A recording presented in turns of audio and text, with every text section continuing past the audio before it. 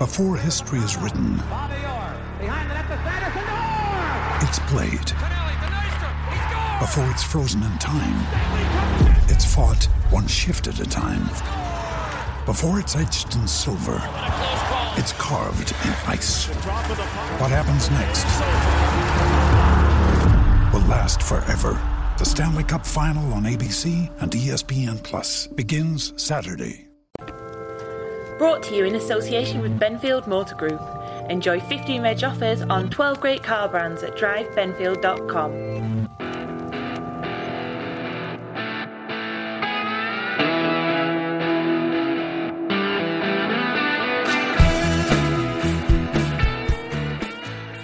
Hello and welcome to another episode of Everything That's Black and White, the podcast all about Newcastle United from the Chronicle.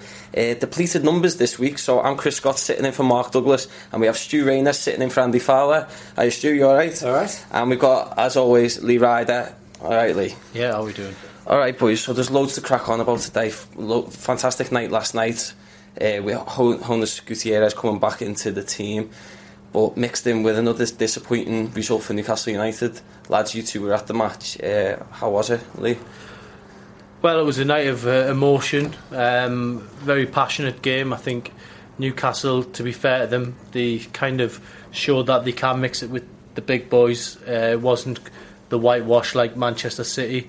They went out there, they kept it level for a long time in that game. They had chances to win the game.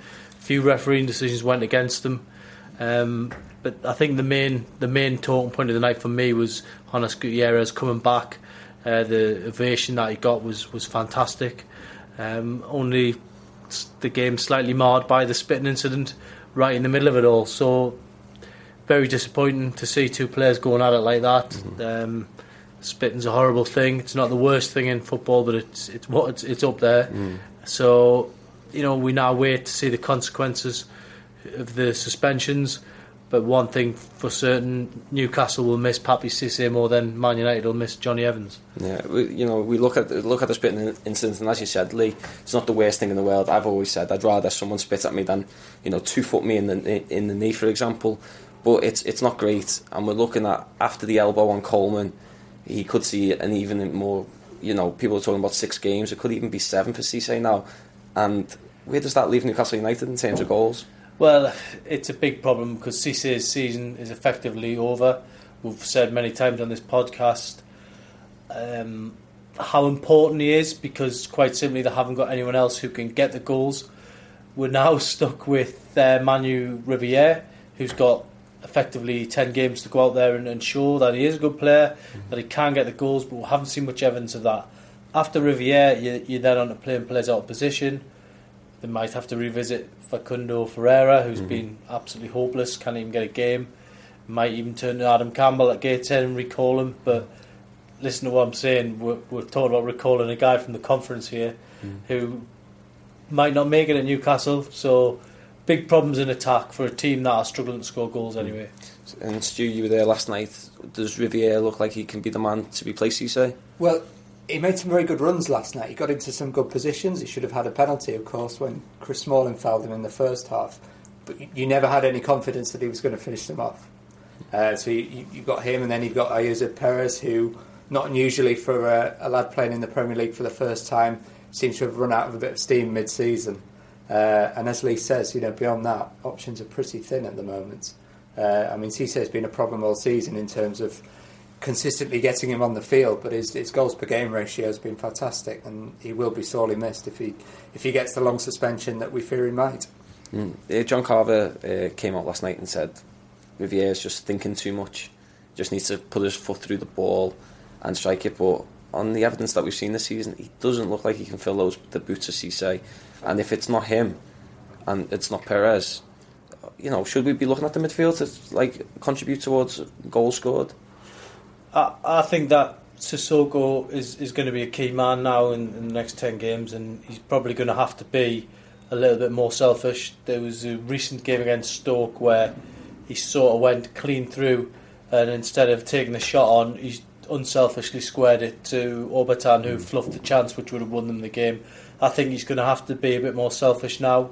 he has got the ability to score. He's definitely got the ability to get into positions, and I think it's going to be down to the likes of Sissoko to start chipping in. Obertan might have to get his act together a little bit on that front, even though his primary role is to set goals up. And let's not put too much pressure on Ayoze Perez. He's a young player in his first season. He was an attacking midfielder for Tenerife who got a lot of goals, and he's just suddenly been thrown in as this all singing, all dancing centre forward for Newcastle. It's a lot of pressure for a young boy in his first season. I'd like to see some of the senior players like Sissoko step up the plate and start tucking some chances away.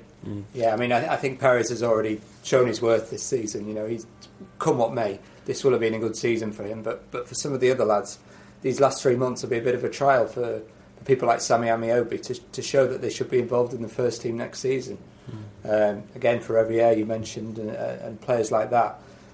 There's for them what's left of the season. In another way for Gutierrez, this is their opportunity to show that they should be back next season and back as important members of that team and not just fringe players. And from not scoring goals, again, it's another disaster, to put it lightly, at the back for Newcastle United. Krul makes a great save from Ashley Young previously, and then I don't want to blame Krul because I don't think it's his fault in this situation. But you have to say he basically gets an assist for an Ashley Young winner. I see where you're coming from. It was a rick, but I personally think the 100-mile-an-hour back pass. Yeah. It doesn't make it easy for the goalkeeper. I've spoken to a couple of goalkeepers this morning, and they've defended Krul as they would because they've got their own union. But just a moment of stupidity almost from Mehdi Abeid. I'm sure he didn't mean it. He didn't go out there and do it on purpose. But when you're 0-0 with Man United, or when you're 0-0 with anyone at that stage of the game, just get rid of it. Don't mess around with it in your own box. And it's cost them the game, and it would have been a good point, I think, Stu, wouldn't it? Absolutely. And I think in Abeid's case, it's possibly, I don't want to be making excuses for him, but it's possibly an indication of a bit of a lack of match fitness, because it doesn't just affect your legs, it affects your brain. And late in a game, as you say, I'm sure if that had happened in the first 10 minutes, he would have just cleared his lines. But sometimes you when you're just a bit tired, you're not quite thinking straight, you make a decision that you wouldn't otherwise make, and at this level those sort of decisions can be punished, and they were last night. So it was a really tight game last night. Was it a case of Newcastle United holding Man United, or was it a case of two teams in not the best of form? They've won in recent weeks, both teams, but both struggling for form. Who was the star performers last night, and where did Newcastle United go again? It's stuttering all the time. One win, one loss, one win, etc., etc. Well, I've got to be totally honest. The first 40 minutes really was all about Man United. Newcastle were pinned in their own half. The possession was 70% for Man United, and really, I did feel it was only a matter of time before Man United got the breakthrough. I mean, Rooney missed an unbelievable chance, which could have kind of opened the floodgates sort of thing. But then the spitting incident actually turned the game a little bit, didn't it? That kind of put a little bit of doubt in Man United's mind. It put them off the rhythm a little bit. Not saying it was a good thing to spit on someone, but after that, Newcastle got a couple of chances towards the end of the first half. Came out in the second half, posed a few more questions. Cisse had a glorious chance to put them 1-0 up and fluffed it out. He just kind of took it on a little bit too much to his right. That would have been a great moment for him, but he couldn't finish it. And if you leave the door ajar for a team like Man United, then 9 times out of 10 they're going to take it. And if you give them a gift-wrapped opportunity, they did. In terms of star performers, well, I think most Newcastle players were quite steady on the night. Really, I think possibly the two best performers on the pitch were the two goalkeepers for the first 87 minutes. Neither of them was massively overworked, but they both had a couple of good saves to make, and I think that sort of shows you the balance of the game. Neither team, Manchester United dominated the possession in the first half, but they didn't dominate the chances. And it was a game of few chances that could have gone either way. The penalty could have gone either way. So if any of those saves hadn't been made, you could easily make a case for either team winning it. regardless of who you thought was the better team or Yeah. what have you, they both had chances to nick it. Yeah, well, Lee, you mentioned the spitting incident, as the turning point, and everyone's talking about it post game. So, and the managers, but apart from the managers, obviously, Van Gaal came out and defended Johnny Evans as you would expect. Said he didn't see the incident as you would expect, and John Carver said he'd look into it. Let's talk about it then. What are your opinions on the incident? I think it was unclear from my perspective whether Johnny Evans was actually spitting at Cisse or on the ground. But the important thing, I guess, was that Cisse thought he was spitting at Cisse. And that's why it got the response it did. And, of course, the fact that Johnny Evans had kicked out at him as well. So, regardless of the spit, I don't think Evans is free from blame. I think they both could have got red cards regardless. And I think the unfortunate thing from a Newcastle perspective is that because the game was live on television, this is something Alan Pardew was talking about earlier in the week with Jedinak, because the game was live on television, there will be that much more attention on it and that much more pressure on the FA to act. If it had been a last on match of the day job, there may not have been quite the clamour and quite the focus on this. That was not to excuse it for a second. They deserve to be punished for what they've done, but I think there will be more pressure on the FA to act as a result. Yeah, my take on it was almost quite a petty situation, because let's get the facts right. Regardless of whether he was spitting at Cisse or not, Evans spat first. Two wrongs don't make it right. Cisse's retaliated in the heat of the moment and spat back at him. So it's kind of almost like what's good enough for you is good enough for me kind of thing. And that's where I think Cisse's head was at that moment in time. I'm sure he looks back on it now with a lot of remorse. I'm sure he realises that he's a role model and he can't do that. And they're going to get banned, and they're going to have to take the punishment like men, really, and get on with it, because you can't go around spitting on people. Yes, there's worse things that go on, but if young players see that and they think it's acceptable for them, then they'll repeat it. That's what happens in football. Young kids all the time, they're going to copy what the heroes are doing, and that's why the FA will have to come down quite heavily. And I think 6 or 7 games, you certainly wouldn't be doing it again in a hurry. And for Cisse, his future's not clear cut. This could have been the last few games we'll see of him, and unfortunately, it could end on a sour note.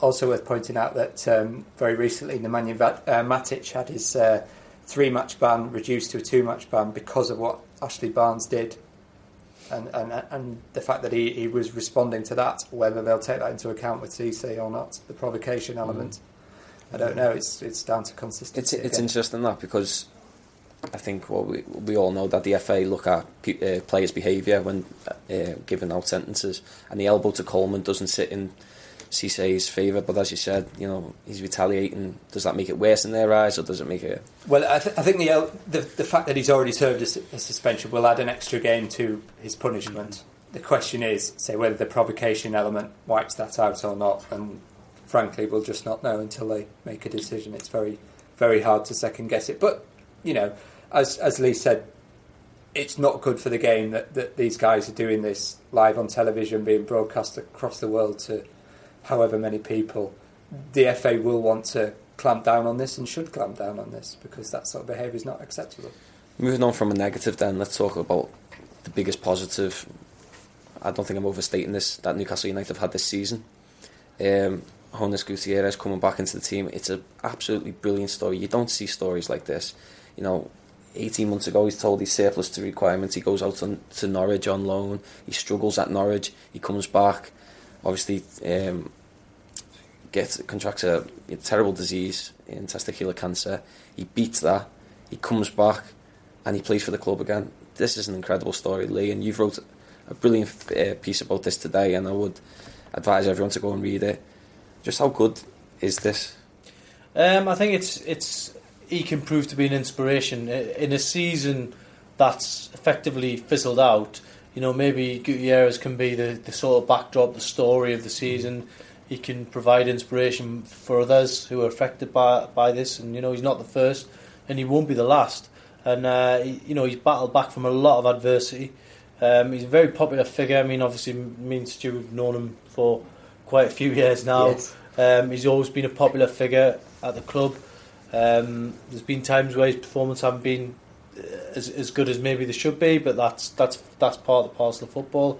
The one thing I can say about Gutierrez is that he genuinely does love Newcastle United. He was devastated when Alan Pardew told him he had to go to Norwich. Really disappointing to see him go, because he does give you 100% on the pitch, and it's just nice that this story's had a positive ending, and I think we all seen the ovation he got last night. It did switch the atmosphere completely, didn't it? It did, but I think it goes way beyond Newcastle and probably way beyond football. You could see that people everywhere were so happy to see him back. It wasn't just Newcastle United fans who were delighted. Not just his former teammates at other clubs. He's a genuinely popular figure, and the fact that, as I say, he is an inspiration to people who suffer cancer and other serious illnesses is a wonderful thing. And with the way things are with Newcastle United at the moment with injuries, he could have an important part to play in the rest of the season if they're prepared to risk him triggering a new contract. They could certainly. He came on at fullback, not on the wing. They may well find with the problems they're having in defence that he could actually be an important figure as well as just an emotional. You mentioned the contract there, Lee. Do we have any information about the contract and the clause? I think there is a clause on the horizon, but I do not believe there are enough games left this season to trigger that. So I think it would be safe on that score. I think Newcastle's decision is going to be, do we need to give this guy a contract anyway? Because I've done a little piece yesterday about contracts, and this season's quite unique. We're finishing late in May. The next season starts early. So, in a nutshell, Newcastle have got about 5 weeks between the end of the season and the start of the season to get things sorted for the first day of pre-season training, get the squad shape up to what it should be, signings in, potentially a head coach.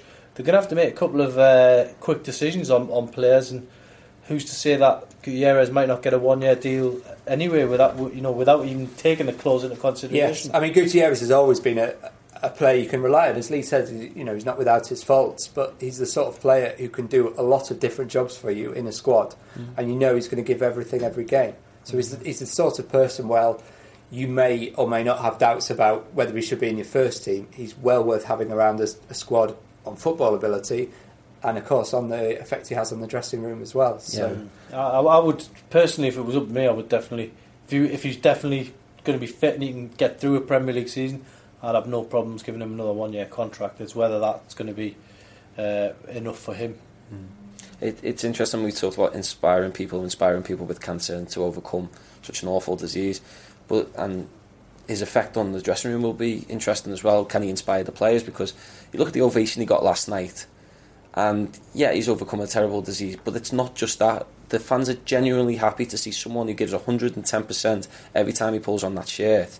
And surely the players must be looking at this, and you can think of some despondent performances earlier this season, City being the most recent one, where you can go, if you give 100%, the fans are going to back you to the hilt, and we've seen that last night, and hopefully that can carry to the rest of the dressing room. I think effectively that's all Newcastle United fans want to see is someone showing a bit of passion in that shirt. It's beyond Newcastle now to get in the Champions League because they won't spend enough money. Top 6 is a big push, even the top 10's looking a little bit iffy.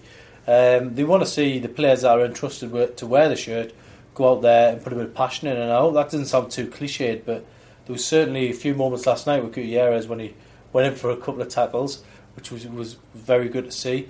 There was a moment in the Villa game where Daryl Janmaat, there was a 50-50 ball, and he busted a gut to get there, and he won the ball. He didn't quite control it, but he got there first, and the crowd on the feet, clapping, and Sammy Amiobi, he won a throw-in last night at one point when backs were against the wall, and everyone was cheering, the fact that he just got stuck in. So I think that's what the fans are looking for. It's hard to get that across to fans outside of Newcastle sometimes. I think down south people think, the fans are quite greedy and they expect to be challenging for the Champions League and winning trophies. It's not the case. They want to see some passion on the pitch. They want to see their passion reflected, on the terraces. So, Gutierrez is a great guy to maybe to showcase what they want to see. And the other thing is, as well as showing passion, you want to see people actually enjoying themselves. Yeah. There's 52,000 people who'd be desperate to be in their position. The last thing you want to see them being is just looking miserable and downbeat. As you said, was the case at Manchester City and games like that.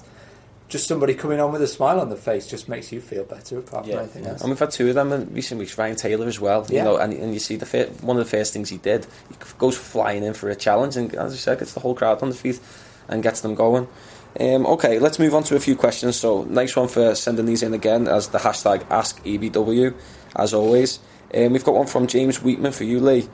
If we continue to want to play with wingers, do we have anyone who is capable of delivering in that role? Well, Sammy Amiobi and Gabby Obertan have been, selected to get the service into the strikers in the last two games. For me, Gabriel Obertan hasn't delivered that in 180 odd minutes or whatever it is. His primary role should be to get his head down and get a cross in. He's not doing that. He's getting there. He's taking 2 or 3 touches. He's trying to check and fool the defender. But then you've got your number 9 or your other striker stand there going, "Where's the ball? I've made me run. I'm here. I'm now marked," and you still haven't put the ball in. So it's that kind of thing, really. There was another opportunity with Obertan against Villa, where he got down the right, he cut inside, and then he tries this crazy shot from an acute angle, and it's just a complete waste of ball. So for me, the system is right, 4-4-2. The setup's right. John Carver's got the right idea, but certainly Obertan isn't cottoning on to the fact he needs to start getting crosses in, and that's a real shame. Stu, I often look at Newcastle United and think it's a team with a bit of an identity crisis. Looking towards the transfer window, I go, what does a Newcastle United player look like? If you look through the league, you look at a Chelsea player, you kind of know what they look like. It's efficient, it's strong, it's powerful. Arsenal, it's technical. Swansea, even, you can look at these teams. I don't know what a Newcastle United player looks like. I think part of that problem in the short term will come from the fact that identity is normally set by the manager. Swansea's an exception where the club sort of sets that identity, but a Chelsea player doesn't so much look like a Chelsea player, it looks like a Mourinho player. And they really need that sort of figurehead, whether it be John Carver or somebody else, to stamp that authority on the club. Carver's not in a position to do that at the moment because he's only in the job temporarily. But I think that focus needs to come from the top this summer, and everything will sort of come from there in terms of identifying the way you want to play, the type of players you want to play. I mean, you look at last night's opponents, and they're still struggling to find their identity. That seems to come from a manager who's not quite confident in his players. But in the case of Newcastle United, it's very difficult when you're not entirely sure you don't have one set figure making all the decisions. You have certain people in charge of transfers, certain people having an input, other people picking the team, what have you. It's very difficult to get one focused identity when you've got these disparate people who didn't necessarily know one another before they started working together, trying to all work to that one aim. And what they could really do is with somebody, ideally a manager, but it could be a director of football or whatever, taking the lead in setting that identity out for the club. And that's going to be for the whole club as well, hasn't it? Exactly. It's got to trickle right through to the academy, to the youth team and stuff like that. And Lee, you a couple of weeks ago got to have a look behind the scenes, go into the academy and stuff. Is that what's going on? Are they replicating and mirroring what's going on in the first team? I think that because the season's been so disrupted because of a manager leaving, a manager that a lot of people didn't really want at the start of the season, they are struggling to kind of put any kind of stamp on what they should be. Now, we know fans kind of want to see the old days of the entertainers in some ways. So it's a brand of football that everyone sticks to, and you play it in your under-21s, your under-18s. You need to get that established. And if they're not going to spend money, then it's time to start saying, right, we are going to go local, and we're going to put some trust in local players, because sometimes, while the likes of Dummett and Armstrong have been given debuts, there hasn't been a 20 or 30 game run where there's 4 or 5 kind of local players in there. And if that's the identity of the club they want to build up, then they're going to have to do that, and they're going to have to trust those players rather than, mix and match it. And I think if Carver does get the job on a full-time basis, which we're not 100% sure he will, then maybe that's where he's got to go and say, look, I've got no money, but I'm going to coach this team and put some passion back on the field, because it's been severely lacking at times this season. Do you think that there's players there to do that? Well, I think Adam Armstrong's got a lot of promise. Obviously, Rolando Aaron's another good player, not a local boy, but he's come through the academy, so he kind of fits into that category. And there's one or two youngsters in the under-18s at the minute that could have the potential to push on, but it's about bravery and it's about getting them through quickly, and giving them the chance. But it's the same as anything. If you don't spend money, you will lack the quality, and you certainly will fall behind, your top 6 or 7 teams. I think everyone can see that. I mean, Lee's absolutely right about bravery, but in all honesty, it doesn't take a great deal of bravery at the moment. They're not in a relegation battle. It's not going to cost them Champions League qualification.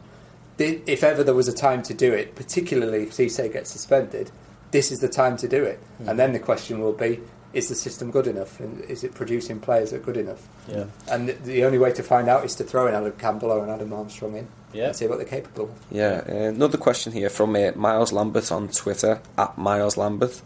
I'm going to butcher this name, but is there an update on Ferreira, Lee? Well, I think, he came here from Shakhtar Donetsk on loan. Apparently he was Colaccini's close pal of Colaccini, who he said could do a job for Newcastle, but from very early on it was obvious that he perhaps wasn't quite right for Newcastle. From what I've been told behind the scenes, hasn't impressed at all in training, and there's a certain level you've got to hit in the Premier League, and he hasn't been hitting that, and obviously he's suffering from a slip disc at the moment as well. I personally don't think we'll see him this season. Will he still be here at the start of next season? Well, he's only on loan, so I cannot see Newcastle stumbling up a fee for someone who hasn't played any football. He's just not good enough. Yeah, well, I mean, when you're shopping in the market, then Newcastle are. I know they didn't buy. It's a bargain basement, isn't it? It's a bargain basement. Inevitably, some are going to come off and some aren't, and that's the risk you take. You can't be too critical of Revier having not scored in the Premier League. When you look at the fee he came in on, $6 million. Every Perez you get is a bonus. You kind of hope for maybe one in every, 3 or 4 perhaps. Yeah. It's not, you're not paying the sort of money where you can demand a cast iron 4 out of 4 will be a success. I mean, it's going back to the old days. I think your old school managers, they used to pick up the old Rothman's yearbook and look at the strikers, and would have played 30 games, scored 18, 19 goals. That's what he does. Go out and sign him, and then he'll do it for you. But now maybe it's overcomplicated, all this stuff about, we want to know which sock he pulls on first, or where he eats and what he does, and with his spare time and all that. Footballers will do what it says on the tin. Yeah. If you want a footballer who scores 30 goals, you're going to have to pay the money to get the guy who scores 30 goals. And you can get lucky, as you say, with Perez, and a couple of times Newcastle have done it with Cabaye and maybe Debuchy, but generally you pay the money, you get what you pay for. It's the same as anything in life. Yeah, and I mean, even then we saw a £59.3 million midfielder struggling last night. So when you look in the context of that, Revier and what have you are having the worst of seasons. Yeah, definitely. And 19th richest club in the world. The money's there. Yeah, it's more than just the money. Yeah, we'll just have to see this summer what happens. Yourself even more if you're not spending it. Yeah, exactly. Okay, so another question here from Stephen Fenn, @Stephen Fenn on Twitter. Why can't the Newcastle United team see a game out? He says, Stoke and now Man United, late panic-stricken defending yet again. Is this because they're not stringing wins together that they're panicking, we could get a point here, or is there something much deeper than that? I think there's an element of confidence. If you look at the Man United teams of years gone by, if you're used to winning games late on, you believe you can win games late on, and if you're used to losing them, you worry when it's 85 minutes gone and it's 0-0. And the other thing is, as Lee alluded to, they didn't have a lot of the ball. And when you're chasing around for 90 minutes, you get tired, and when you get tired, you make mistakes. That's, You know, that's something you don't always notice with these big teams, but that's often why they do win the games late on, because they grind you down. And they may not batter you into submission with chance after chance, but if you're constantly chasing the ball, you're very tired by the end, and you make the sort of mistakes that Media made. I mean, taking away the missed chances for Newcastle, and they should have probably been 1-0 up by the time they did concede. I think they were a little bit unlucky with the thrown incident on the right hand side. I certainly saw the ball come off a Man United sock, and the linesman pointing the flag the other way. So they were a little bit robbed on that score.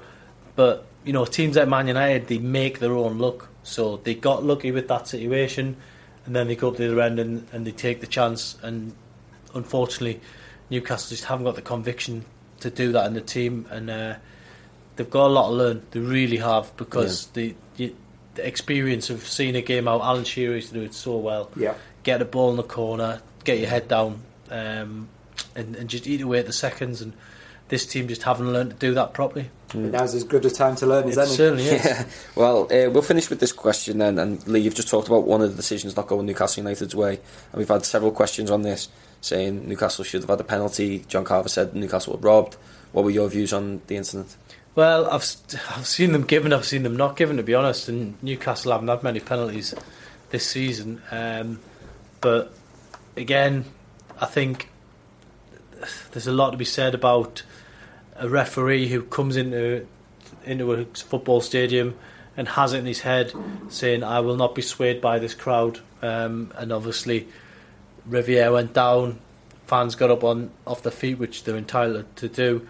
And you know, they tried to get the penalty for the team, which is absolutely fine. But I just think this referee was trying to be too strong, as if to say, you're not going to sway me into making this decision. And Newcastle didn't get it. And you know, the TV replays show that it really was a Stonewall penalty. But you don't always get them, do you? No, I mean it was a definite penalty. But from all the football I've seen this season, I don't think it was. I don't even think it was the referee trying not to be swayed by the crowd, or the fact that the referee was from Greater Manchester, or the fact that it was a big historic club playing against a still fairly big club, but not as big.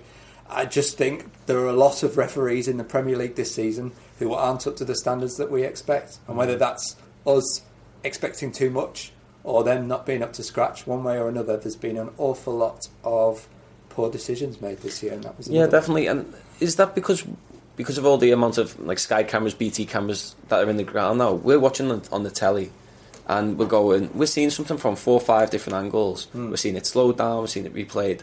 The referee doesn't get that. Is it highlighting the amount of mistakes? So not only are they conscious of making mistakes, they think it's easier for them not to give a decision at all, rather than risk you got that wrong. Yeah, well, I'll say one thing for the referees. The referee, Anthony Taylor, will get the blame for last night. It wasn't his fault. He didn't have a good view of it. His linesman had a brilliant view of it. And I think there's enough linesmen not taking enough responsibility. I think that's happening an awful lot. Whether that's because they're told by the referees, I'm in charge, you just stick to telling me about offsides and ball in and out or not, I don't know. But it's about, if linesmen really want to be considered as assistant referees, they need to start assisting the referees a lot more. And you mentioned the TV cameras. We've seen it in cricket, the reviews. I mean, I don't know if that's an idea now going forward. I mean, you've obviously got the goal line technology. We've finally moved on to that. I don't see anything wrong with a review in a game. It takes not that long to get it sorted.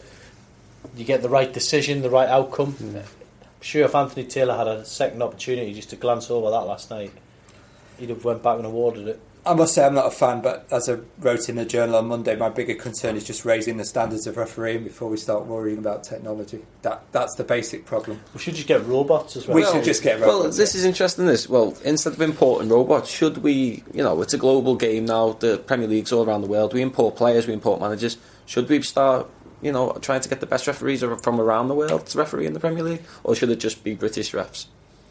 I don't think there's any harm. I don't think there's any harm at all. I mean, Kalina,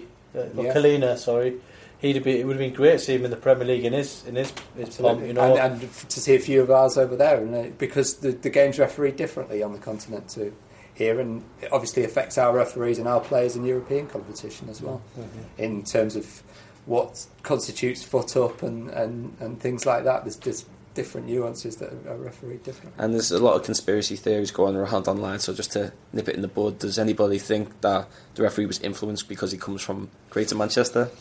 Well, I'd like to sit here and hope that he's not, but one question I would like for the FA is that if it's okay for Anthony Taylor to referee this game, why is Clattenburg not allowed to referee Newcastle games? Absolutely. It's the second time I've seen Anthony Taylor refereeing a North East side in a couple of weeks, and the previous one was at Manchester City's ground.